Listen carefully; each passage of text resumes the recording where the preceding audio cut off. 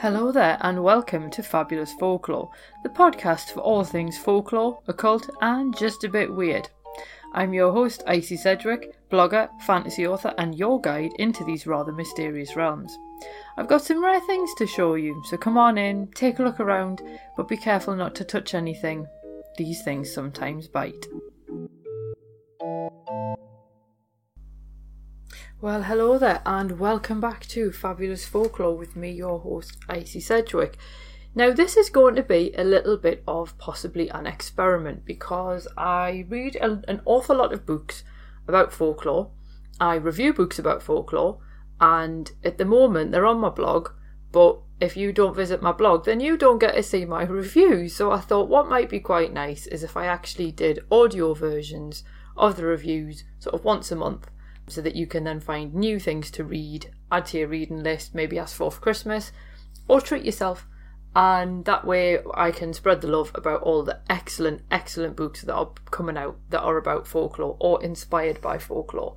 So if you are an author and you have a book either about folklore or it's a novel that's inspired by, I'm more than happy to give it a review for you. If you email me at icy@icysedgwick.com, we can sort something out.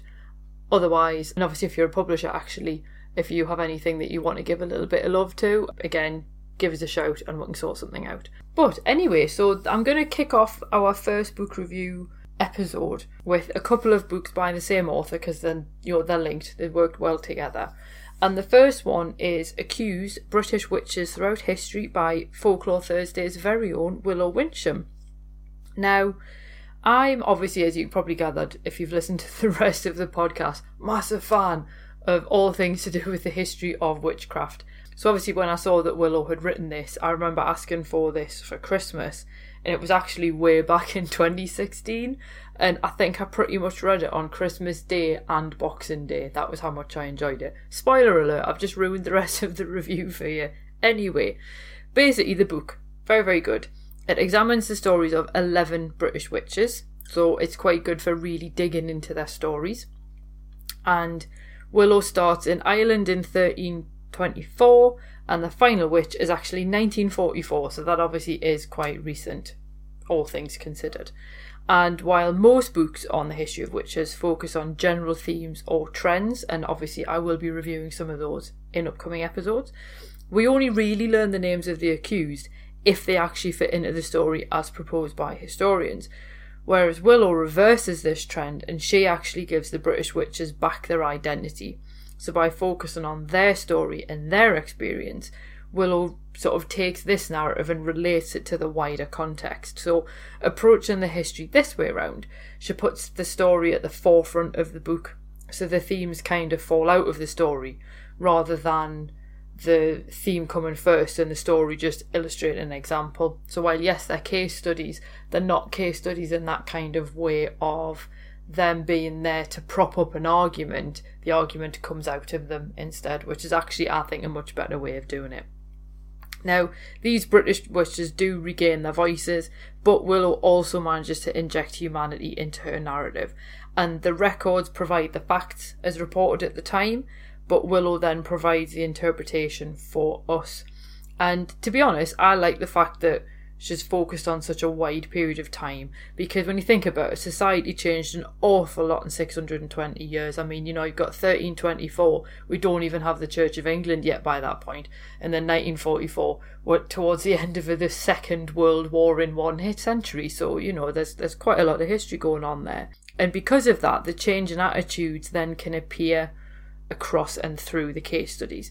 So instead of just taking a snapshot of the witchcraft hysteria between 1580 to 1630, for example, she's been able to show the evolution of social forces. So to be fair, the book really is a history of rural society as much as it's a history of witchcraft. And a lot of the books on the history of witchcraft as practiced by British witches can tend a little bit on the dry side. And some of them even take older books as gospel. But thankfully, Willow avoids this trap by just underlining what we simply do not know. So you can draw your own conclusions based on the evidence. And I think the biggest takeaway I had reading the book was about the numbers involved. And yes, people threw accusations around like they were going out of fashion. And yes, the accusations no doubt led to arrests. But I was actually surprised at how many women went free or basically otherwise escaped the death penalty and were punished in some other way instead. So it's entirely possible that our ancestors weren't as superstitious or as hysterical as they're often portrayed to be. So I highly recommend Accused, British Witches Throughout History for anyone who's interested in either British history or the history of witchcraft and the witch trials and all that kind of thing. And it's a particularly solid read for anyone who's interested in social history as well. And it was very, very easy to give that 5 stars. Now, staying on the topic of our lovely Willow Winsham, I also got her second book, and I got that at the back end of 2018, and I think I read that one again in 2 days. I think it was when I was on the train going down to Bart's Pathology Museum to give a talk on the representation of the head in horror films, because that's how I spend me Halloween. Anyway, so England's witchcraft trials. The subject of witch panics and witchcraft trials obviously still remains quite a hotly contested one, even in these more enlightened times. And I actually posted an article about Northern witchcraft trials back in November 2018 that didn't end in execution, somewhat surprisingly. And one of the accusations actually occurred as late as 1867, and the accuser ended up paying damages to the accused. There was a slightly indignant person on Twitter who took the opportunity to correct me that you couldn't ignore centuries of burnings because not all trials ended in execution, and at no point did I actually say that we could. Obviously, though, these trials clearly still weigh heavy on modern minds, and quite frankly, they should, because I think that even now there's still a little bit of a ripple effect going on throughout society. This is my problem with the whole witch thing. People tend to throw the word around quite easily without really understanding what's behind it, and that's why both of these books are quite valuable. So obviously in Accused, Willow's looked at this range of accused women, so we obviously learn about their lives and so on, and they get their voices back that have been stolen from them, basically when they passed in the official records that were not written by women. Whereas England's witchcraft trials extends the narrative even further, and what she does is she uses a very similar formula in 5 chapters for 5 different examples of witchcraft trials. So we start off with the build-up, if known. Then we move on to the events as the contemporary commentators believed them to have occurred. And obviously a lot of that comes from pamphlets and newspaper articles and so on of the time. And then we learn the fates of the accused witches. And finally, Willow then gives us some kind of objective analysis which takes everything into account and places everything into some kind of context. And while these are quite famous cases, because you've got the Witches of Warboys, you've got the Pendle Witches, you've got Matthew Hopkins, the Witchfinder General. Yes, they are famous, but Willow still manages to get quite new insights from them, and she takes quite original perspectives on the stories.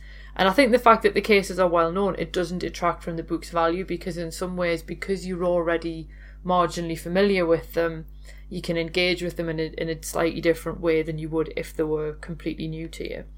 But it's the contextual element that's perhaps the most vital part of the story, because without it, these stories basically stand in isolation, and it's very, very difficult to see any commonalities.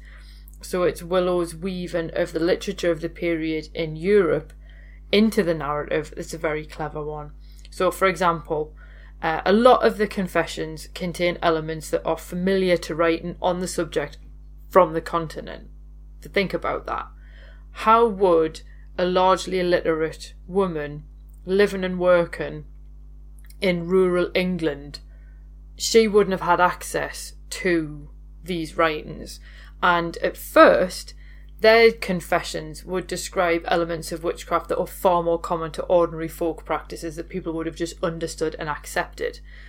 So where exactly do these more sensationalist aspects really come from? And when the historical record states that they gave their confessions freely, just how free were these women? It's entirely possible that they were being led by their captors, who had been reading these sensationalist things from Europe, and that's why the narrative changes. But it's this kind of thing that comes out of studying the cases in this particular fashion. And it is obviously also worth noting the social and economic aspects of the witchcraft trials, because many of these women were poor and they were reduced to begging from their neighbours. And the Witches of Warboys case is particularly notable, considering there was such a class difference between the accused and the allegedly tormented family, who were basically middle class. So how many women avoided the noose just because they were better off? You do have to wonder. Anyway, some of the stories have actually since prompted calls for pardons for the women involved. But alternatively, you could keep the injustice alive, because it also keeps their memory alive as well.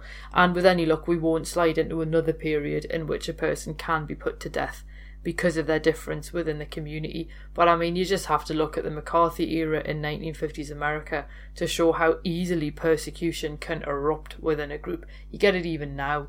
So I don't necessarily think the humans have learned much. So is it worth buying? Absolutely. It's ideal for fans of English history, but particularly the 16th and 17th centuries. So if you're interested in witches and witch panics, it's a really level-headed, clear read. It's accessible for non-historians, but it's also quite rich and well written. So Willow's level of detail is absolutely immense, and she brings to life these vivid characters and their stories in a way that makes what happened to these poor women all the more horrifying. They might have been brash, they might have been argumentative, or they might even have been proud of their witchy status in the community, but they were still human. And if you love Accused and you've already read it and you want more, then this book should satisfy you. And if you haven't read Accused yet, well, I'd recommend getting that one and England's Witchcraft Trials at the same time, because they do make such good companion pieces. So that was my first book review episode. Obviously, I'm just going to do these once a month, because if you're anything like me, your to-read list is already long enough as it is, and you don't want one of these every week as well. So I'm going to put them out at the end of the month, which will also give me a chance to catch up on my backlog of reviews and so on as well. If you want to let me know what you think of these book review episodes, you can tweet me at Icy Sedgwick, or you can drop me an email. I gave you the email address earlier. Or leave a comment on my blog. You know the drill by now. So otherwise, I hope you have a fabulous week before the next episode, or a month ahead, or whatever, and I hope I will speak to you again soon. Cheerio. Thank you for listening to this week's episode. I hope that you enjoyed it. If you did, feel free to subscribe using whichever podcast app it is that you prefer. If you do use iTunes, if you could leave me a review, that would be fab. Basically, it just means iTunes are more likely to recommend this to other people. And if you're interested in more folklore, please feel free to swing by my blog, which is www.icysedgwick.com, and that's Sedgwick spelled Sedgwick. And you can find all of the links, images, and other bits and pieces that hopefully you enjoy. So have an absolutely fab week ahead, and I'll see you soon. Cheerio.